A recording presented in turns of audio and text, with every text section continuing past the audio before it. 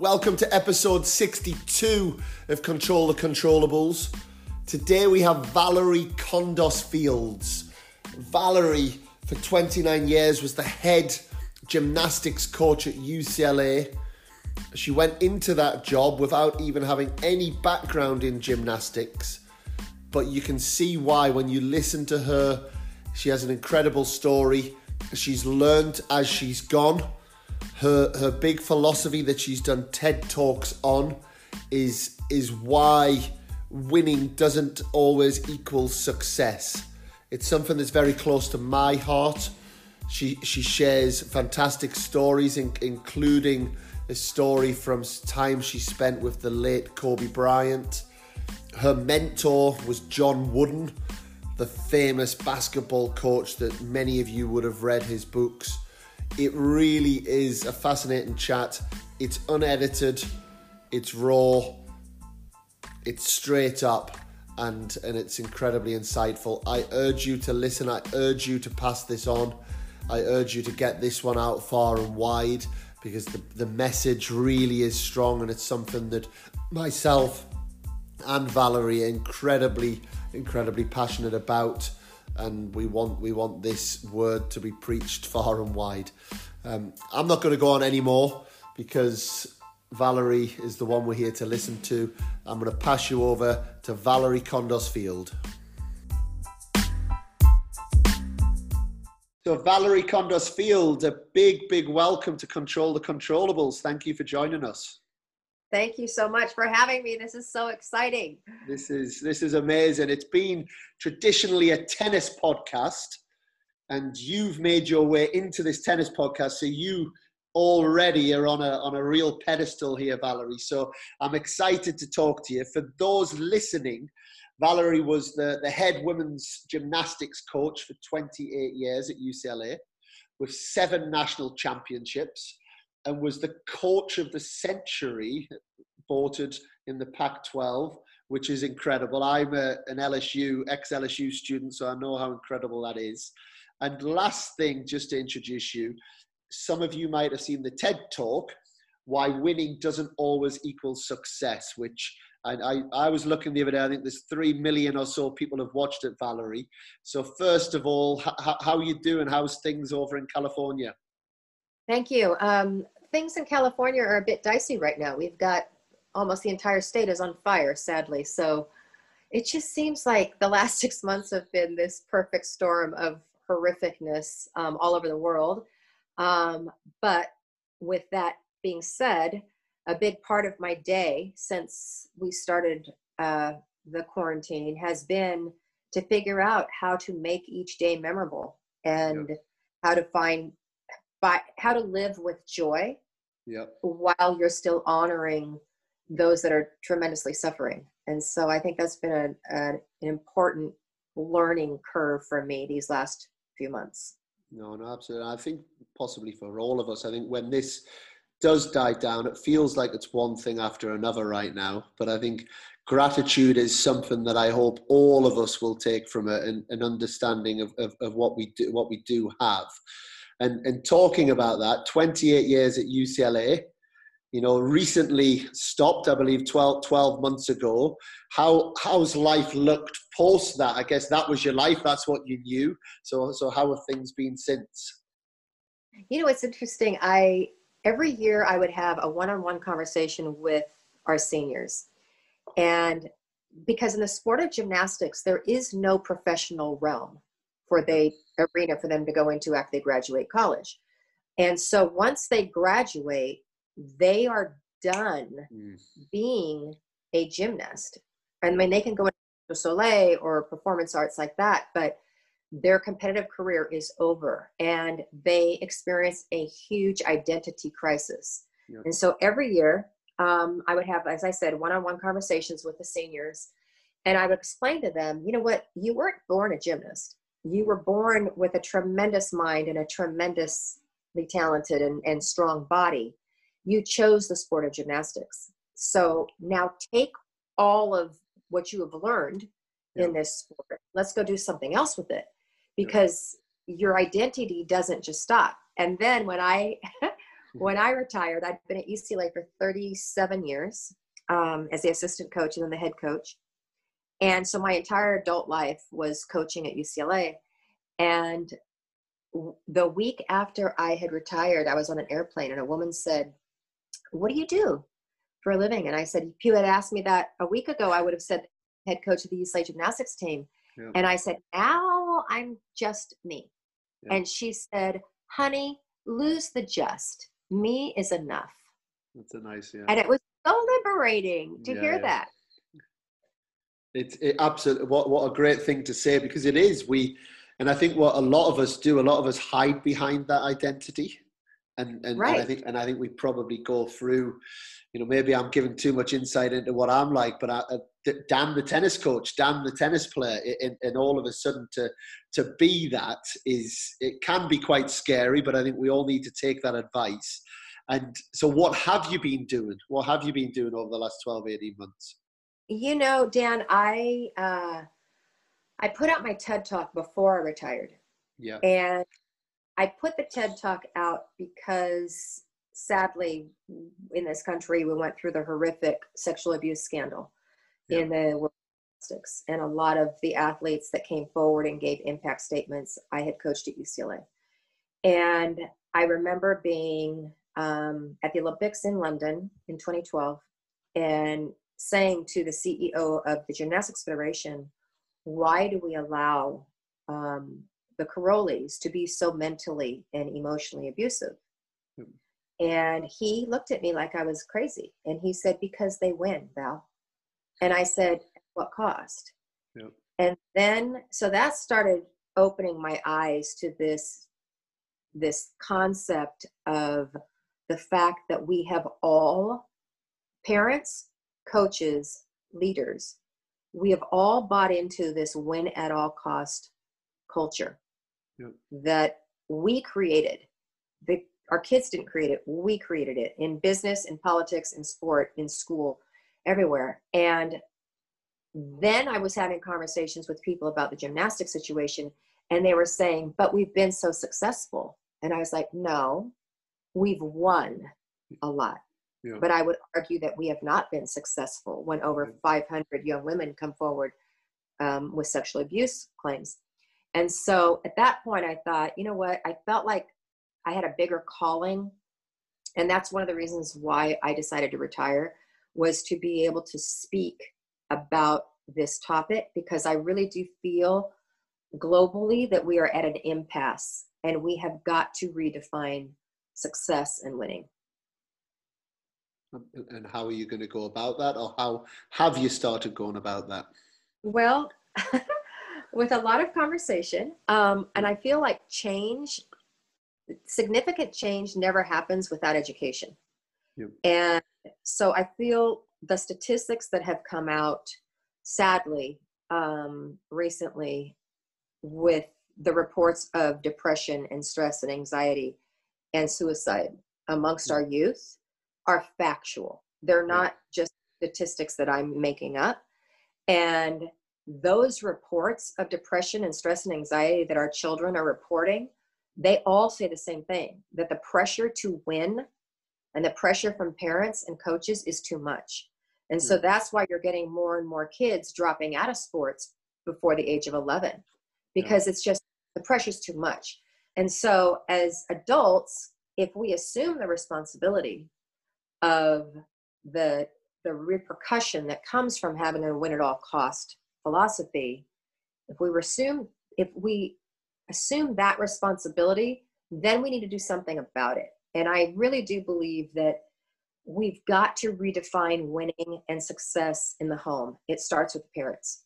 Yeah. Because if you've got parents that, claim that they really do care about the health and the mental health and well-being of their child, but they're willing to turn a blind eye to what a coach may be doing that can be classified as abuse, then the child is torn, and the child will not have a healthy understanding of what success looks and feels like.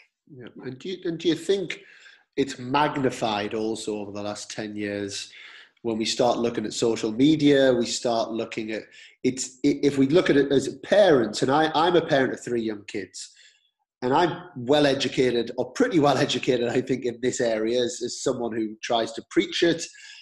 However, you do feel that as a parent, whether it's your kid gets a B and the kid down the street gets an A, or your kid loses in the semi-final and the other kid makes the final and wins the tournament. So you start looking at what they're doing.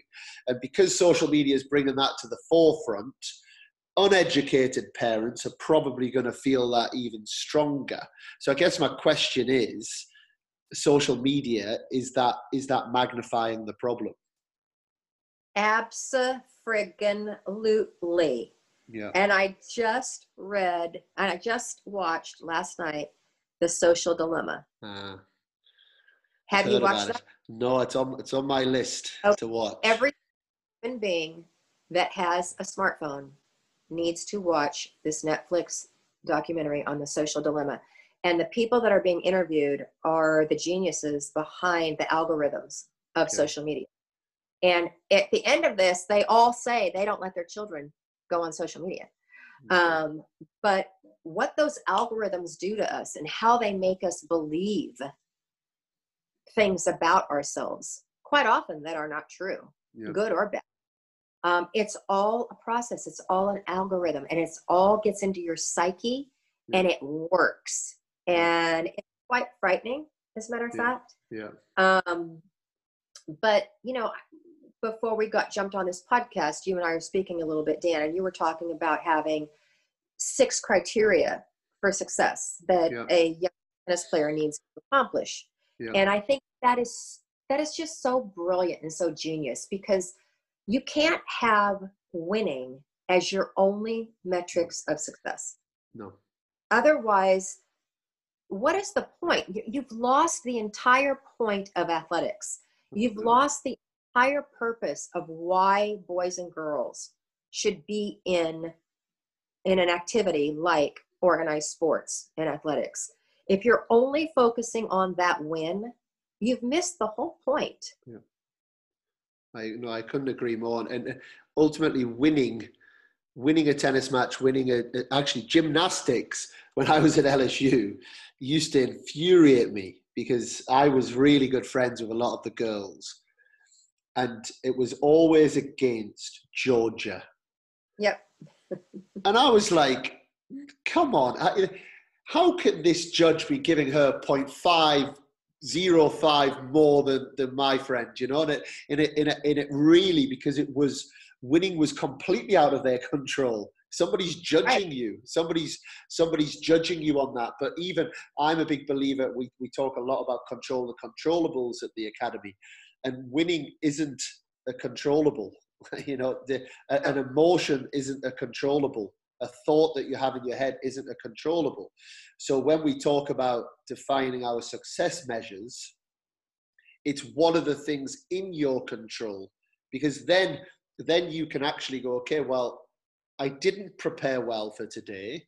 That is something I can take accountability for. And, because it's not about just pushing accountability somewhere else, but I can have the intention to look in the tennis terms, to look for my forehand and look to play an aggressive game style. I can have that intention and that commitment. But what I can't do, ultimately, I play you tomorrow. You might have an absolutely storming match, and you know what? There's nothing that I can do. So that my issue with it is, if people are being judged just on that, it's being judged on something out of their control, and then as an individual, that then becomes a harder thing to take, and ultimately means you're going to be completely up and down with emotion.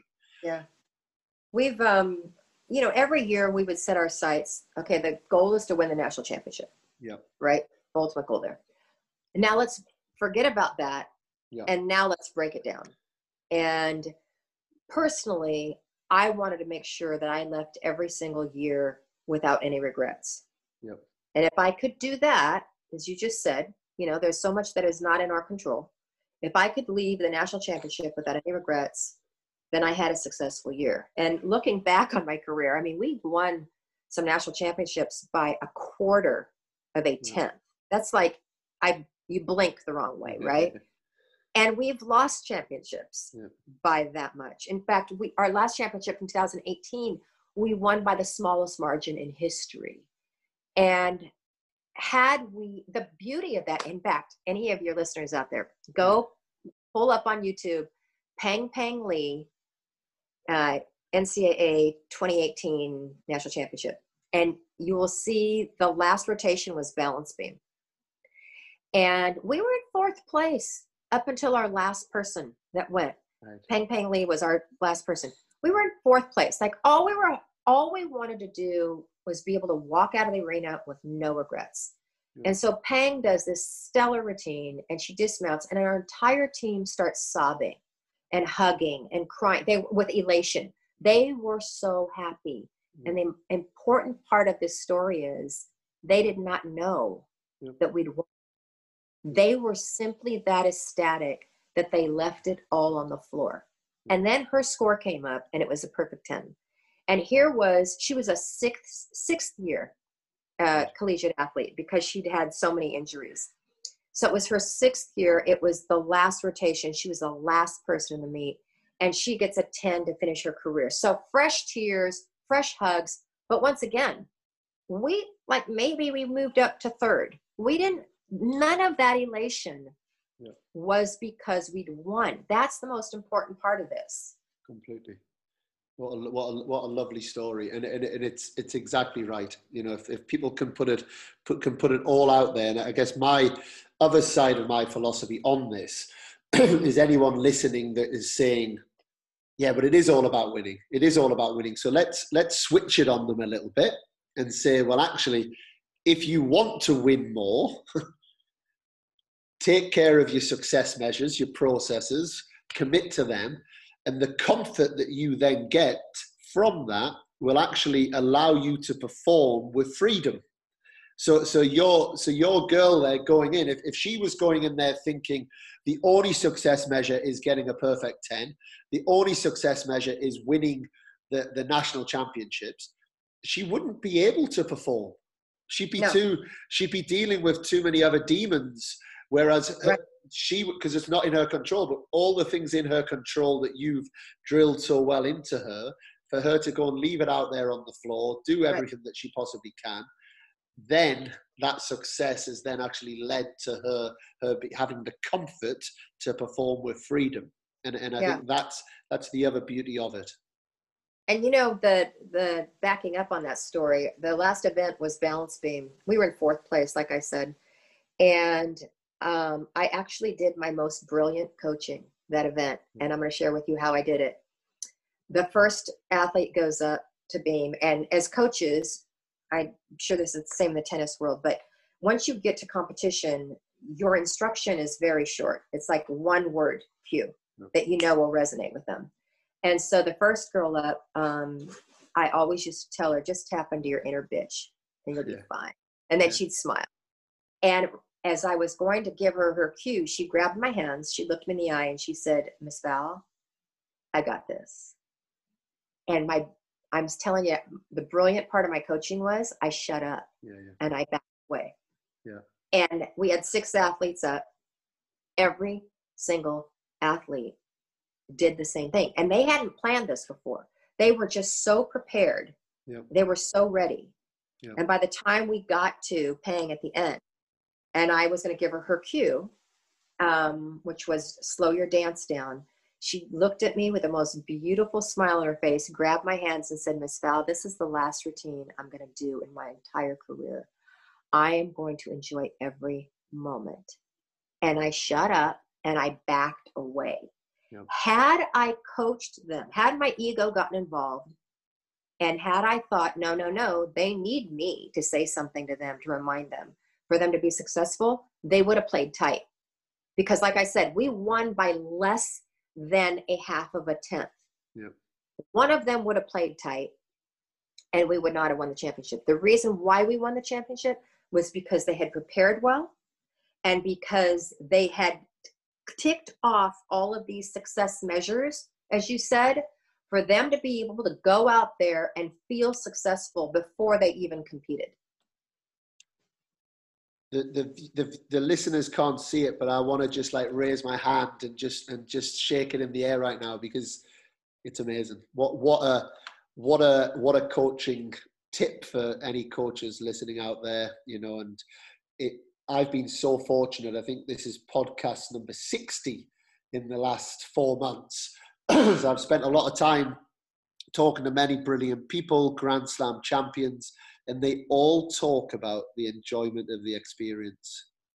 They all, literally all of them, like every single one of them has talked about, do you know what? We're enjoying it. We just went through the experience through the day.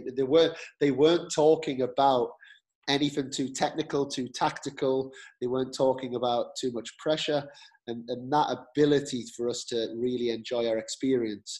And I always go, one of the most influential talks I ever listened to, I think it was a Steve Jobs, and it was a few years ago, and it really opened my eyes. And he said, none of us get out of here alive. And it sounds a little bit, some people go, well, that's a bit dark, but actually, let's enjoy it. Why wouldn't we? We're not right. Here forever. Let's enjoy it whilst we can. You know, I love that word you're using, joy and enjoy. And I'm going to name drop big time right now. Great. Last year, I was very fortunate. I had a one-on-one meeting with Kobe Bryant, and we started talking because his daughters loved, there's a gymnastics movie that was made after one of my athletes called Full Out. It's on Netflix. It's a darling film. And his daughters love it. He starts talking about the joy that he saw in my athlete and the joy that he saw in me coaching. And we had about 20 minutes of this hour meeting that we had. And he just came to life. He started sitting on the end of his seat. His arms were open wide, and he started talking about the importance of infusing joy into every process of whatever you're trying to achieve, especially through the struggles. And he said, you know, my joy came from getting up every morning at 4:30, putting in 2 practices before my teammates did, and then watching them show up for workout. And that pride, that sense of joy that I created within myself that nobody could take away from me. Yep. He said that joy is what I want to instill in the academy that he started, you know, the Mamba Academy. But we just both had this lovely conversation about, you don't have to take the joy out of learning something really hard. And when you infuse joy into the process, you actually get a better result in the end. Thank you for sharing that story. And it's another one on redefining what success looks like, isn't it? So, Valorie, I'm going to have to take you back a little bit. Okay. Probably about 38 years-ish. Before you started at UCLA.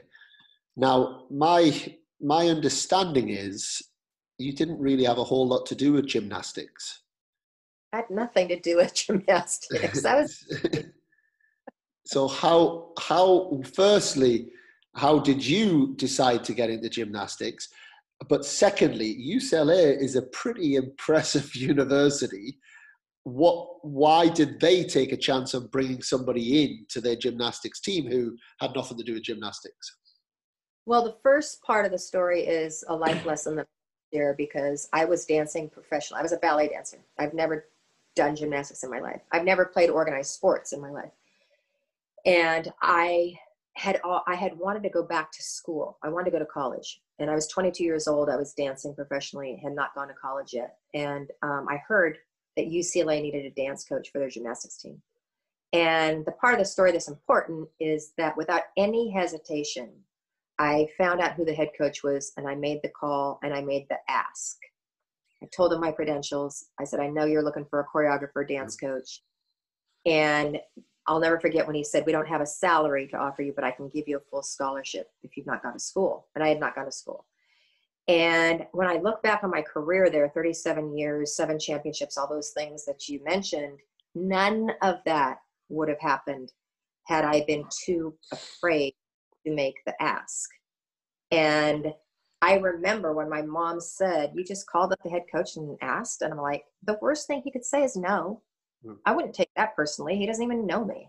Yeah. And so that was like the important part of the story. Then I graduated and I was going to go become a journalist. And the athletic director called me in her office and asked me to be the new head coach. And like you said, mind you, UCLA gymnastics they were strong. Like we finished in the top 3 almost every single year. Had not won the championship yet, but we were a really great team, very formidable. And she asks me to be the head coach, and I literally laughed out loud. And I said, need I remind you, I do not know the first thing about gymnastics. And she looked at me and said, I trust you'll figure it out. And that's all the instruction I got. So the sad part of the story, the arc of the story really is that I knew nothing. I could hire coaches that knew about gymnastics, but what I realized was I had no clue what a healthy culture in athletics should look like. And I didn't know what it should look like. I didn't know how about creating it. I knew nothing. And so I started out mimicking other badass coaches that were relentless, that were my way or the highway, that were dictators, that led from their egos, that were sarcastic. And I figured, literally, this is how sad this story is.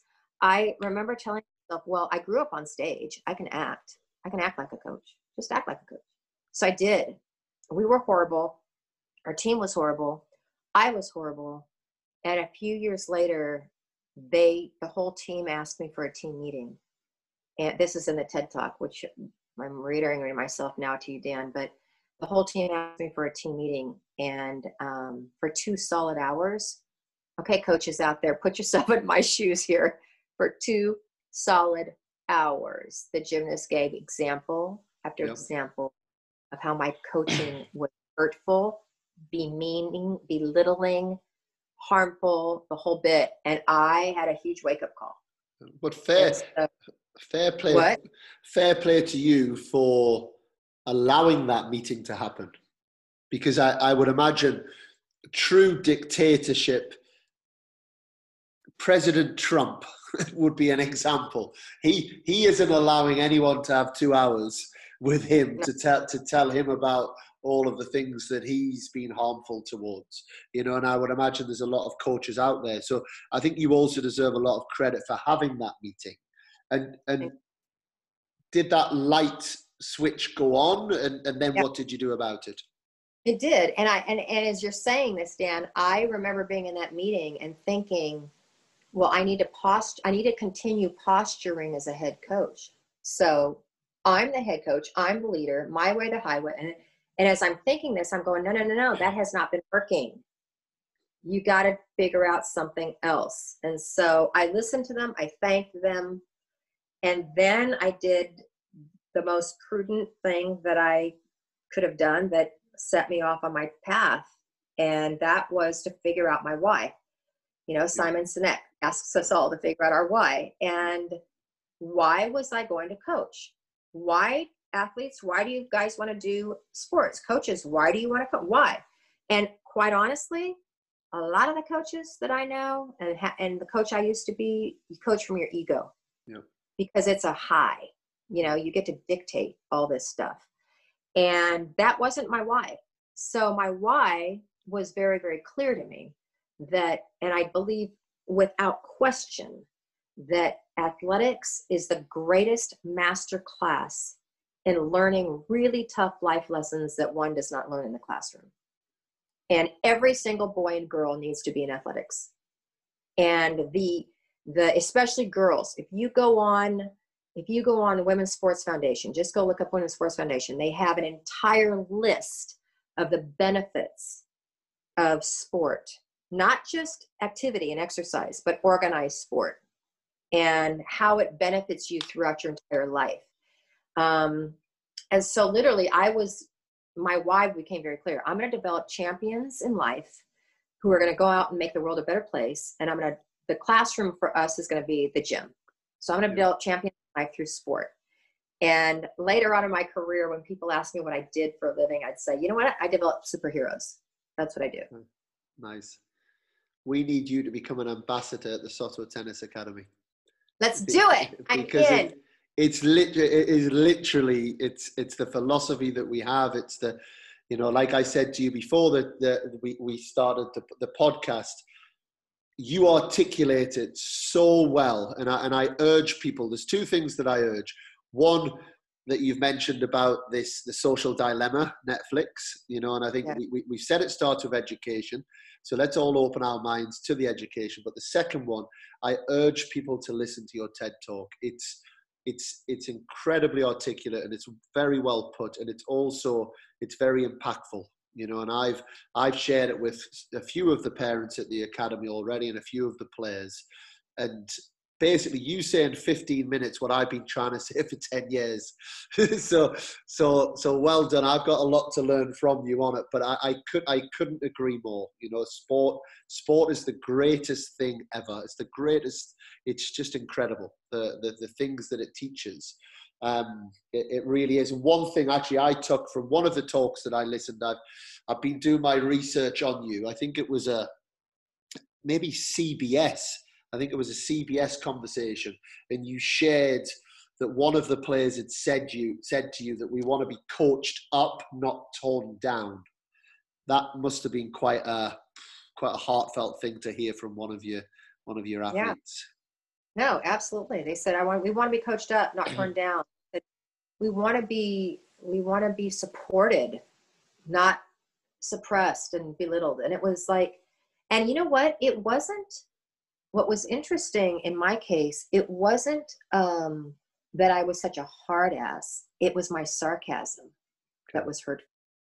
And I feel like in coaching, it's kind of like Groundhog Day. You're trying to teach the same lessons over and over and over and over and over again.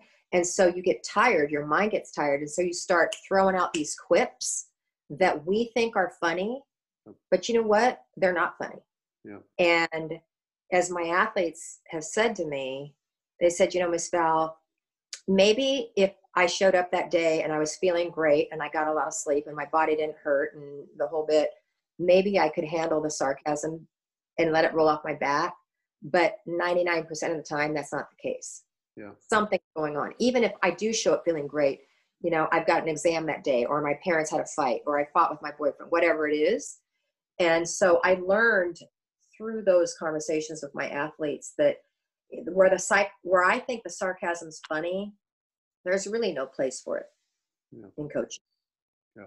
And how did you, because it's one thing, I guess, to recognize that, but how have you gone about, or how did you go about making that change so that it was able to have such an impact on all of these young athletes that you were in charge of? I flipped it all. And started instead of being sarcastic and making jokes at their expense, I actually flipped it. I caught them in doing things right, doing things well. I became the ultimate optimist, and as they're getting down on themselves for missing a balance beam routine or falling, I'm the one saying, okay, time out. A, get over yourself. It's called athletics. It's hard. And B, let's start enumerating everything you did right. Like, let's look at that first, then we can figure out how to do something different, not to fall next time. But it was the flip.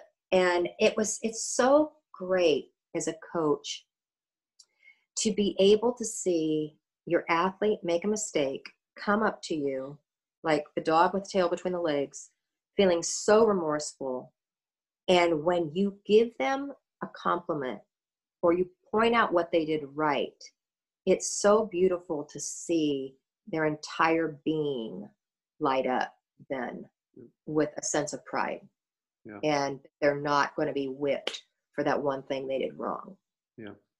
And how was that received with parents? So I guess a lot of parents, especially at a university like UCLA, winning was what they were accustomed to. Winning was what they were going after.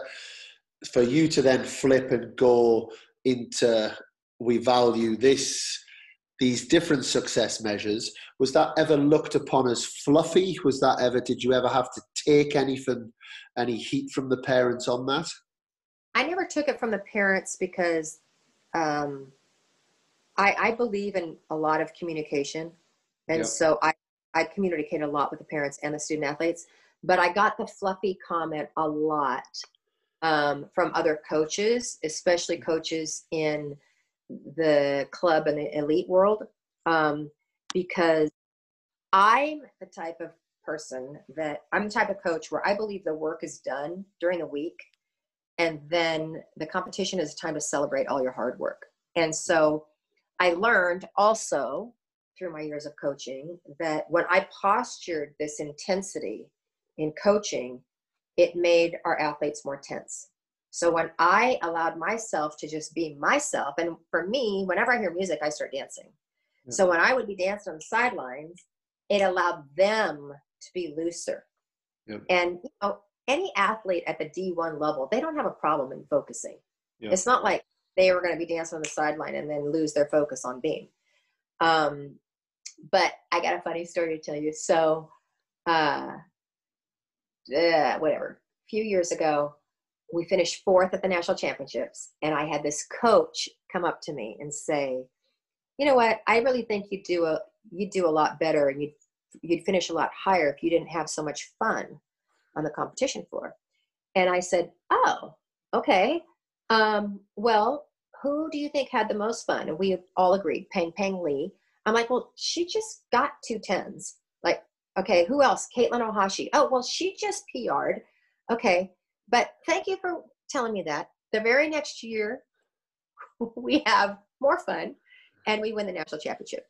And this coach comes up to me and goes, sticks out his hand. He goes, "I'm a jackass. You know what you're doing. Congratulations." And also to all of those listening, tennis coaches, you've got to start dancing on the side of the court. You do.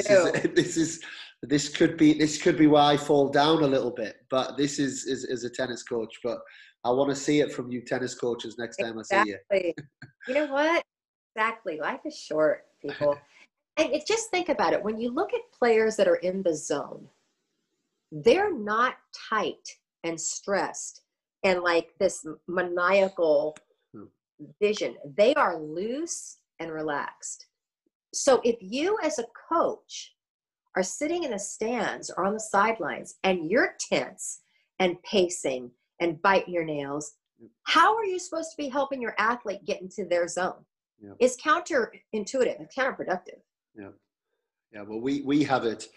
We've talked a lot about it, actually, coaches do discuss this a lot. The tone of voice, the way, even obviously in tennis, you're not technically supposed to speak to the players when they're playing, or you're not supposed to coach them, should I say? But you're allowed to obviously say, "Come on, here we go, next shot." There's about 250 ways of saying "come on." Right. There's so many ways, and we've had a bit of a laugh over the years with a couple of the coaches. We get the tone right, and it absolutely is. If you get that, each player will have their own tone of how you say it, and I think this is probably a bit of advice then for parents as well, because exactly what you're saying. And if I share a really quick story, I was fortunate enough to play at Wimbledon a couple of times. And one year we played against the Bryan brothers, who have obviously gone down as one of the greatest teams of all time. And quite a big crowd around the court. Now, let's say there was 2,000 people. 1,998 of them I couldn't care less about, but I could care less about my parents, and they were the most amazing parents. They never put pressure on me or needed pressure. They taught me good values. It was about me. Often I felt they were cheering my opponent because, and I struggled with that at first. But what I know that they were doing is they were trying to be fair and treat respect. However, without them putting pressure on me, I was so nervous because I wanted to make them proud so much. Now, why I tell that story is, as parents, you're already putting pressure on your kids just by being their parents. So if you now turn away in a certain way, if you put your head in your hands, if you say, come on, in an aggressive manner, the impact that has on the athlete is absolutely monumental, or the way that you talk in the car before, and, all of these different things. And it's a very, very, very difficult thing to do in any sport. But what would your advice be to parents, and not just for gymnastics, because you've already proven that you can go from outside gymnastics to being a superstar gymnastics coach. So my goal is to now bring you into the tennis world and start. You're gonna produce some Grand Slam champions next. Okay, and this is so funny. I was on an interview yesterday, and they said, because I'm retired, right? And they said, "Would you ever coach again?" I said, "Only if it was another sport." There you go. It's set up. So, what's your advice to tennis parents?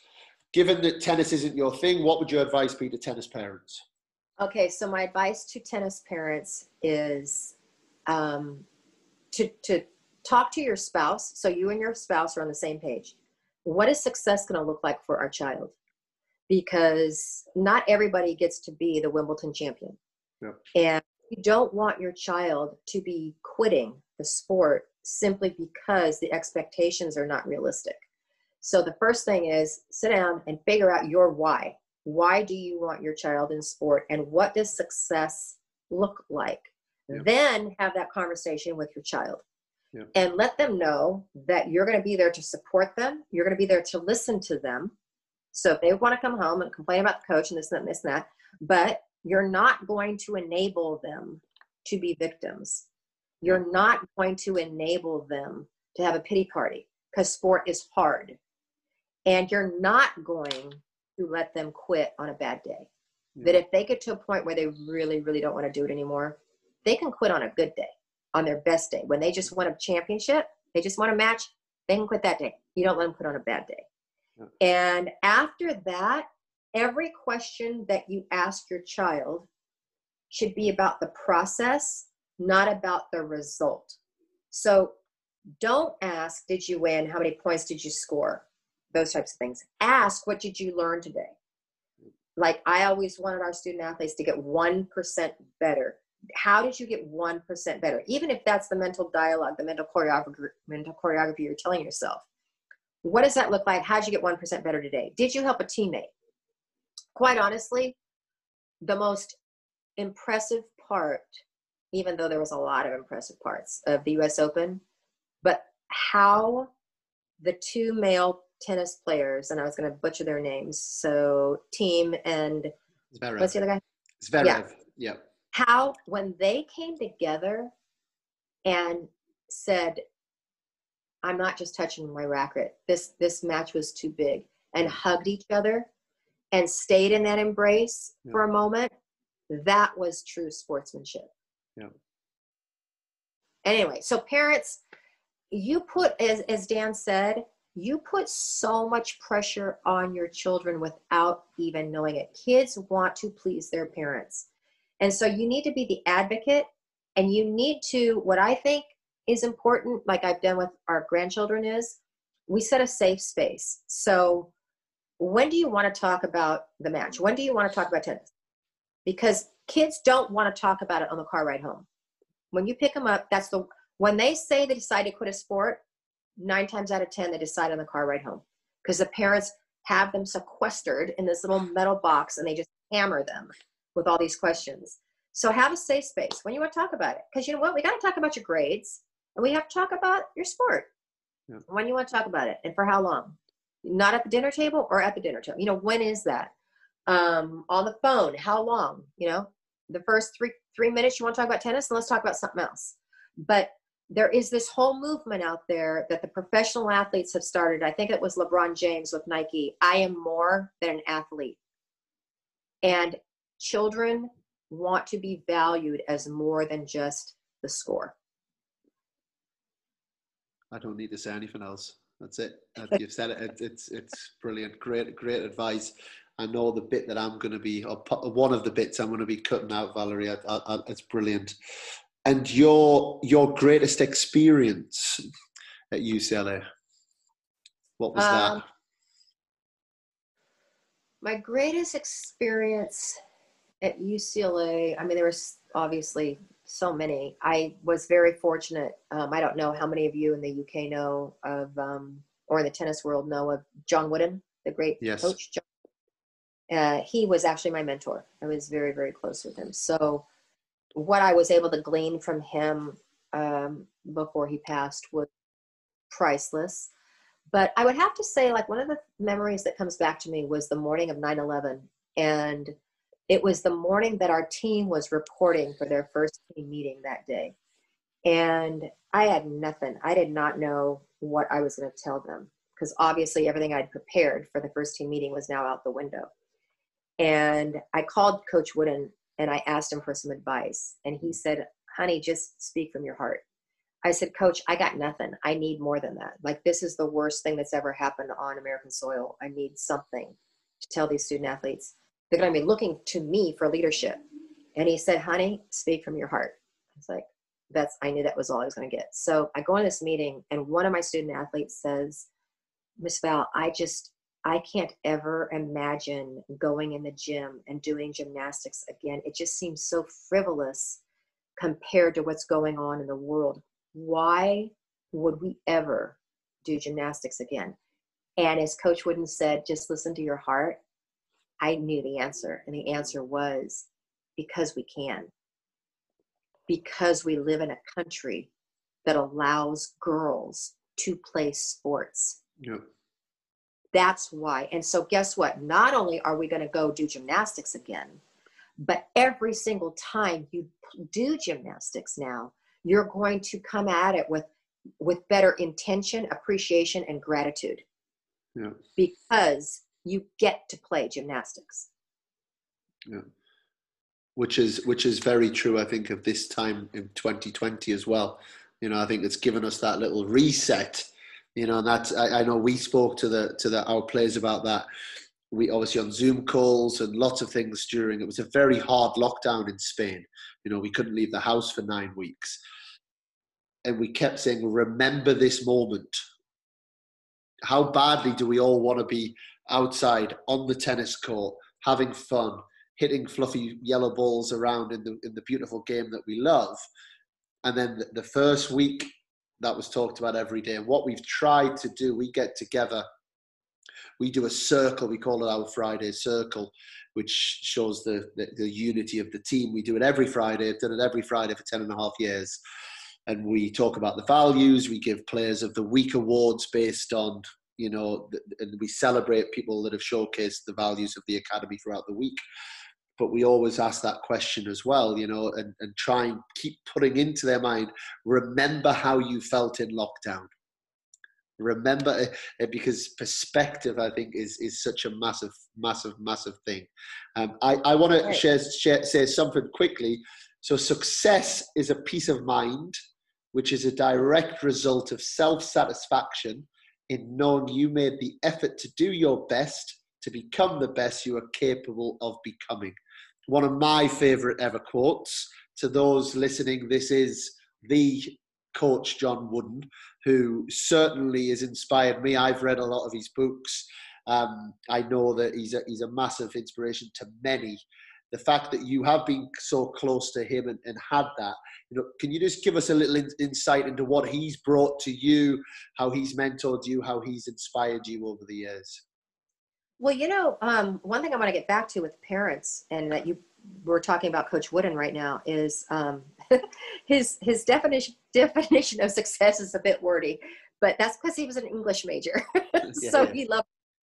So basically, success is peace of mind and knowing you've done your best. He crafted the pyramid of success, and there's 15 blocks in this pyramid. The top block is competitive greatness, and that is being able to bring your best when your best is needed. So how do you get there? And that's all the other blocks. The two cornerstones of the pyramid are industriousness, hard work, and enthusiasm. So effort and energy, basically. And everything is built off of that. The important part of this story is Coach Wooden spent 15 years developing this pyramid, but he made the pyramid for parents. It wasn't designed for coaches or for Yep. players. Yep. It was so parents would be able to have a gauge, like you were saying, success measures. I just love that phrase. I'm going to steal that. Yeah. Well, I've got lots from you. Don't you worry. you can have that. I've taken lots from you already. But so parents have this gauge of how to measure your child's success. Yep. Because it cannot be about winning. The winning is the byproduct of all these other things that go into these success building blocks. And coach, he said when he was teaching English, he had a parent come up to him, and the parent did not like the fact that his son got a B. And Coach Wooden said, but that was really a tremendous gift. He worked very hard in this class, and he earned a B. And the parent said, that's not good enough for my child. It may be good enough for the neighbor's kid, but not mine. And so that's when Coach started off on designing this pyramid of success. Yeah. The thing that I gleaned most from Coach Wooden was, and I was with him one-on-one sitting in his living room watching football, and where I would take him to speaking engagements where there were 10,000 people. And the thing that I marveled at was he was always the same. He never he always told his players, balance is such an important word. Don't ever get too high, don't get too low. And I heard that when he finished a game and he went out to dinner with his family, they never knew whether he won or lost because he left the game on the court. And when I started coaching, I remember getting out of my car for a competition or the national championships or something, and pumping myself up and saying, okay, it's showtime, here we go. And I would get this high. I would coach myself up to get this high. And it served absolutely no purpose. In fact, it got in the way of me being able to think clearly and be there for my athletes. And so from Coach Wooden, I got this sense of balance. Be true to yourself, know what your moral foundation is, and be true to that in all circumstances. Right. Well, what an incredible man, and so he sounds, and so he sounds from all the books that he's written, and he's certainly influenced a lot of people globally, and what an incredible legacy that he's left. And in terms of, you've then done the TED Talk. And obviously we've talked around that a lot, and I, like I say, I urge people to listen to it. What's been the response from there? Because I guess that's put your thoughts on a platform, that's got it out there. How have people responded in general to it, and what's changed in your world since? People have responded very well to it. I've gotten a lot of speaking requests because of it, TV appearances because of it. And what you have to understand with the TED Talk is Daniel, you keep giving me all these kudos and pats on the back that I've said things better than you could. The most daunting part of a TED Talk is every single word is approved by the curator. And so you have to take your thoughts, which start out to be about 30 minutes, then you have to whittle them down to 12 minutes now. So yeah. TED Talks used 20 minutes, now they're 12. Every word is approved or not. Then you have to memorize it. Yeah. There are no cue cards. There's nothing. Yeah. And that was one of the hardest things I've ever done, was memorizing 12 minutes, which ended up being 15 minutes.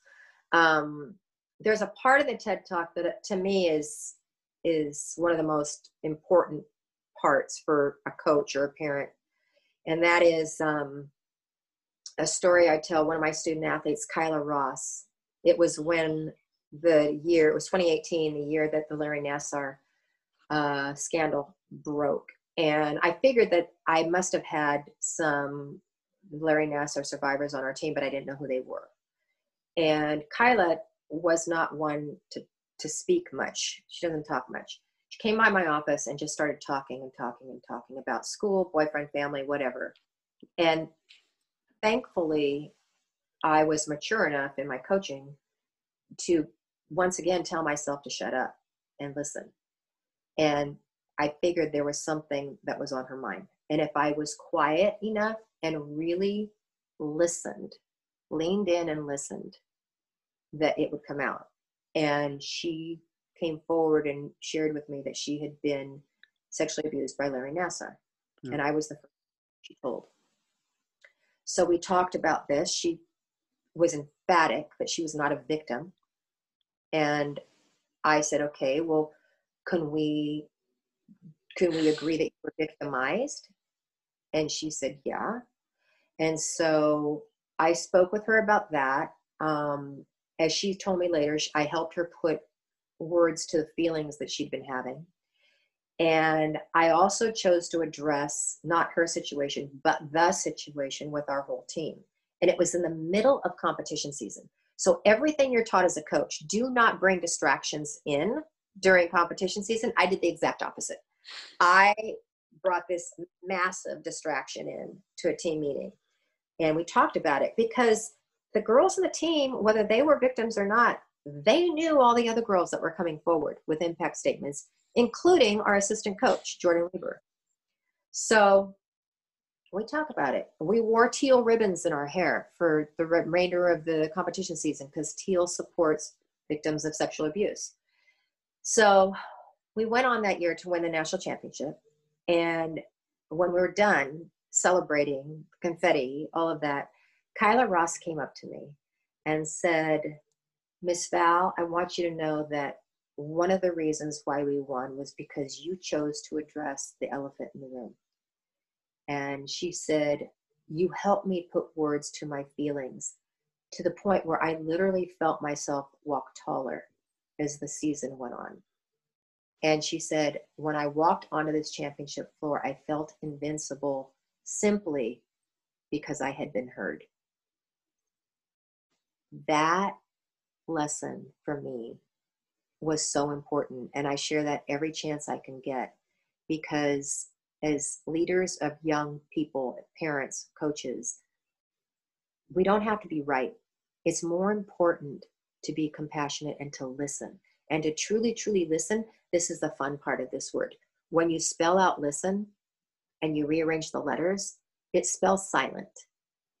So to truly listen, we have to silence our minds from the need to be right or to formulate what we want to say next, and just be still and listen. It's the greatest gift that you can give your child or the athlete that you're coaching. You've done another drop the mic moment.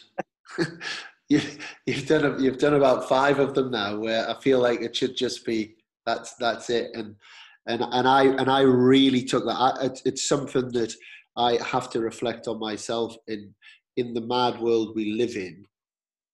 We listen to respond, or we listen when we've already got our response ready to go. So it's just kind of like, yeah, you say what you need to say and I'll then, and it's powerful. Like, I've just really listened to you there, like really listened, because I took your advice from the TED talk, and it is really powerful, and it's a message. And it's powerful, and it's a skill. Yeah. It's not something you can just do. Yeah. You can't. It's hard to turn your mind off. We're not trained that way. We're trained for this fast-paced world, and we have to have these. We're not trained to slow down. Yeah. And as you were mentioning with COVID and all that, I think that's one of the gifts that we've been given. Yeah. Is an opportunity to slow down. Yeah. So how do we? Let's take. I mean, I was a US college student athlete. It's a pretty manic world. I remember turning up at LSU 3 weeks into the term because I had an issue with exams, and I turned up, and all of a sudden I'm in the gym at 6:30 in the morning, and then I'm racing around a big campus to find my lectures rooms and go through that, and then quickly. It's a pretty manic world that you're living in college. How did you get the time to spend with? How many people were on your gymnastics team? 20. So how did you get the time to truly listen to them, to truly connect to them, to truly be the person that you obviously were with them over the years? one thing that I learned was I always had an open door policy. So the athletes would just stop by, when their classes were over. And I never, ever talked to them about gymnastics. Gymnastics was saved for the gym because I wanted them to know that I valued them as a human being.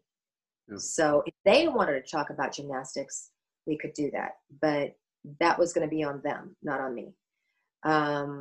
And then word would just get out. The girls would say to their teammate, yeah, I just missed Val's office. We had this great talk about whatever, social media or TED Talks. And then the other ones would want to stop by my office. So when you think about why I did that, it was to develop trust with our student athletes, that I wanted them to trust me, that I cared about them as whole human beings and not just a commodity to help me get another ring.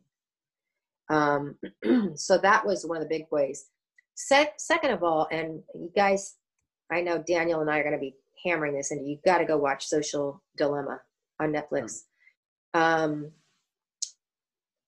There are studies out there that say the average girl spends 8 hours a day on their phone, and the average amount of hours boys spend is 6 hours. And I went up to Caitlin Ohashi, her sophomore year, and I said, do you think that this statistic is true? And she said, yeah. And I said, well, if you're going to be on your phone that much, why don't you use it for something good and listen to TED Talks? And she didn't know what a TED Talk was. So I said, you can listen to anything you want. And she came in the next day, her whole world was blown wide open because she had spent 4 hours down the TED Talk rabbit hole, but listening to the effects of bullying, the effects of body shaming, a homeless situation. I mean, it's like she finally grew up overnight because instead of scrolling endlessly through social, she was actually using her phone for something good. Yeah. And I don't remember where I was going with that. But let me pick it up then, though. If we're talking about girls, and I think there is absolutely differences between girls and boys when it comes to sport. And picking up on something you said earlier, which I completely believe in as well, that having sport at the forefront of people's lives is so good for them educationally, so good for them in terms of what they're picking up from skills and all of these incredible things. Certainly in Spain, and I know it's slightly different in the US. How do we create more opportunities for girls in sport? And then also, how do we keep more girls in sport? Because if they're not in the game, whatever the game is, for long enough, they are losing out on those skills and that education. Yeah, and I don't know the situation, as you said, in Spain or the UK or anywhere with, if I was living in one of those countries that did not have organized sports for girls, I would, as a parent, I would start them. I would start a of some type, and the benefits are just, astronomical. Like I said, go to the Women's Sports Foundation site, and you'll just pull up all of these stats. But then to understand, as you said, girls are different than boys. Speaking about girls, the number one reason young girls like to be involved with sports is because they like to be with their friends. So they love the social aspect of it. And I think it's super important to organize a time during the warm-up where they can sit around and stretch and be social with each other. That time used to drive me nuts because I wanted every single moment. But then I did my research and I read some studies and this and that, and that they have to have time to be able to just giggle and chat and be social with each other. And then talking about boys, I think that we're at a time with boys that we previously, we used to train boys. We used to train compassion out of boys. We used to train empathy and emotion out of boys. It wasn't, it was like, even when we'd say man up, like, what does that mean? It means become a robot and man up. You can't have. but I just taught this class at UCLA. It was a graduate school class on transformative coaching and leadership. Every student in this class was either a fifth-year student athlete or a graduate assistant coach, and 99% of them were men. So the underlying book that we used for this whole class was Brené Brown's book, Dare to Lead. And it's all about vulnerability. It's the first step to courage, blah, blah, blah. So when we get through the end of the course, and I did a debrief with all the students, and I wanted to know, what's something that you didn't think that you would learn. Every single student in that class said the same thing. They said, I've been in sports my whole life, and I always felt that vulnerability and compassion was a weakness. Yeah. And I've now shifted my train of thought to realize it's a really strong human life skill versus a weakness. Yeah. And so I feel that we're in an impasse with our boys, that we're actually we're going to produce better men by fortifying the whole human, the humanity of these boys, and not coaching and training the humanity out of them. Yeah. And if we go, not to jump completely back into mental health again, but it is something very close to our heart on the podcast. The guests that we had on that, they talked, let's be honest, men, suicide is a bigger issue in men than it is in women. And I think when we're pushing men into being man up type attitude, what we're doing is pushing them to never talk about their emotions, their feelings, their thoughts. And the analogy that one of our guests used on the podcast, which I loved, was mental health is when, imagine you've got a glass of water and your glass just starts to fill and fill and fill and fill until the point that it starts to overflow.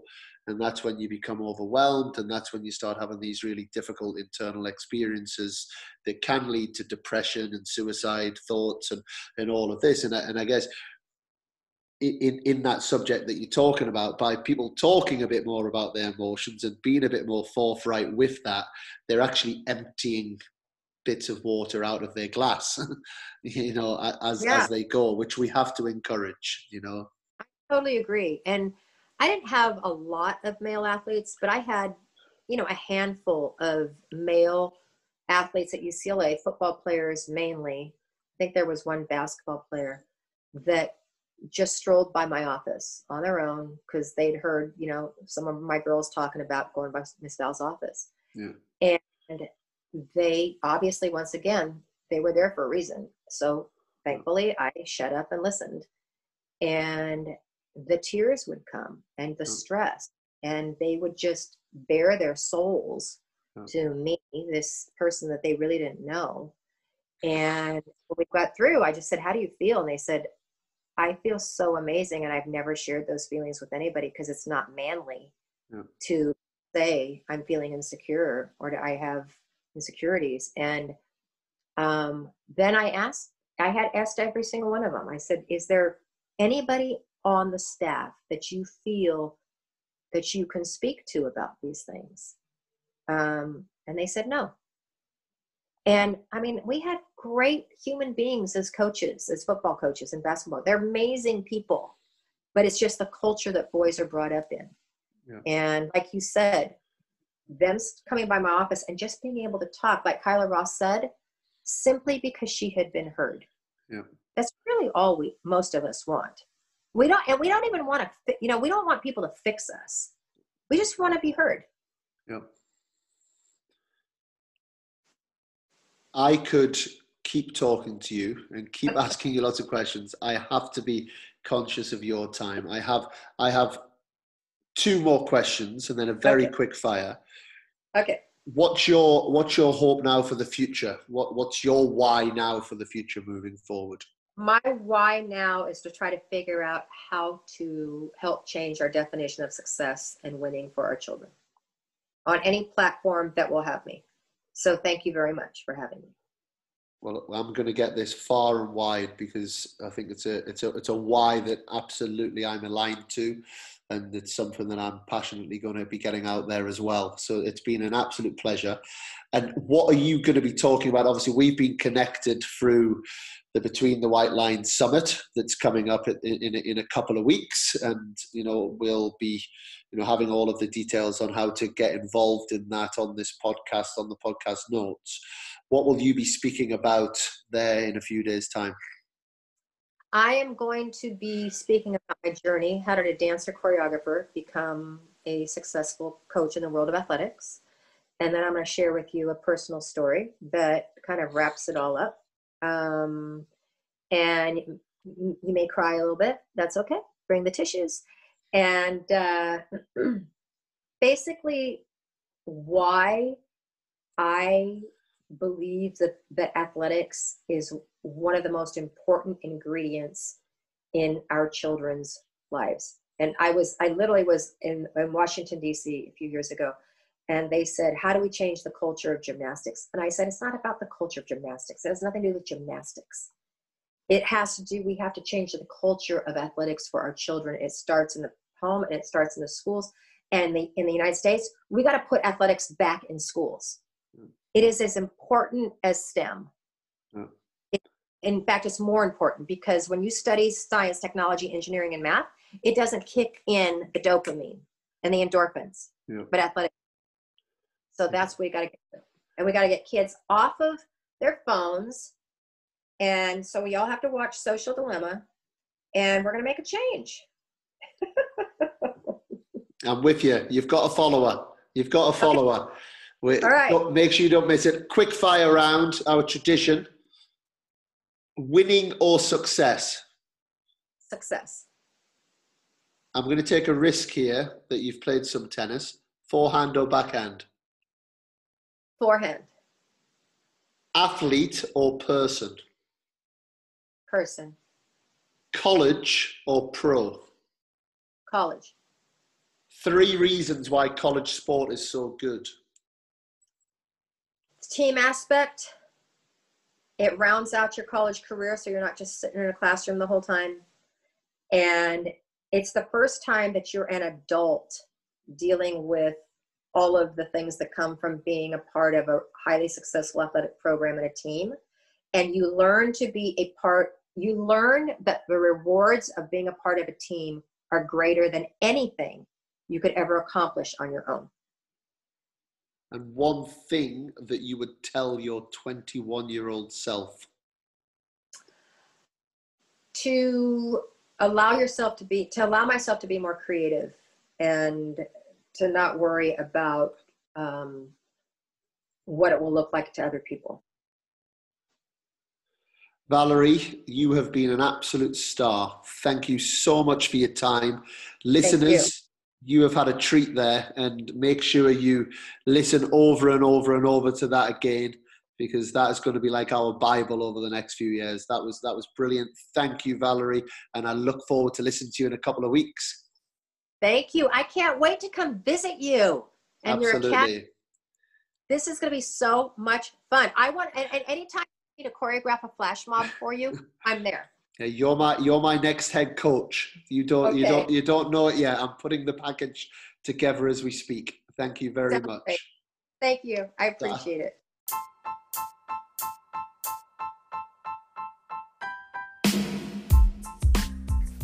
A massive thank you to Valorie. Loved the chat. Learned so much myself. And as I said at the end of the podcast, you've all had a real treat there. She really is one of a kind.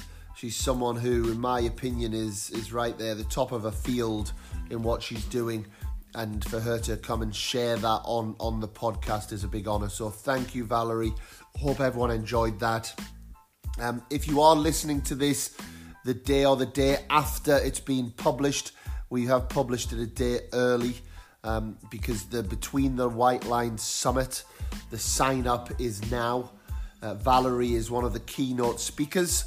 She'll be talking, I believe, on Thursday, the 24th of September. That's the one you want to get signed up to. If you haven't had enough of my voice and you want to hear from me and hear some of my philosophies, I'll be talking on Saturday. We've got 44 amazing speakers. In the podcast notes, you'll see how you can sign up for the summit. It's great value. It's a great opportunity to really learn from some of these amazing people, and I hope you enjoy that. A big shout out to you all again for your continued support. Our next guest coming up later in the week is Heather Watson. And again, I can assure you that's going to be a fantastic conversation, and we'll be releasing that on Saturday. If you're listening to this in advance of October 2020, then you'll be able to dip into Heather Watson's podcast already. That would have been released, as well as many others. Don't forget, those that are new to the podcast, we've got Jamie Murray, Judy Murray, Dan Evans, Mark Hilton, John Millman, Donald Young, Mike Dixon, Neil Harmon, Liam Brody, Noah Rubin, many more. So go and have a little look at the archive and keep enjoying this fantastic content that these people are bringing to us and these messages. For now, I'm Dan Kiernan. My co-host is John McGann. We are Control the Controllables.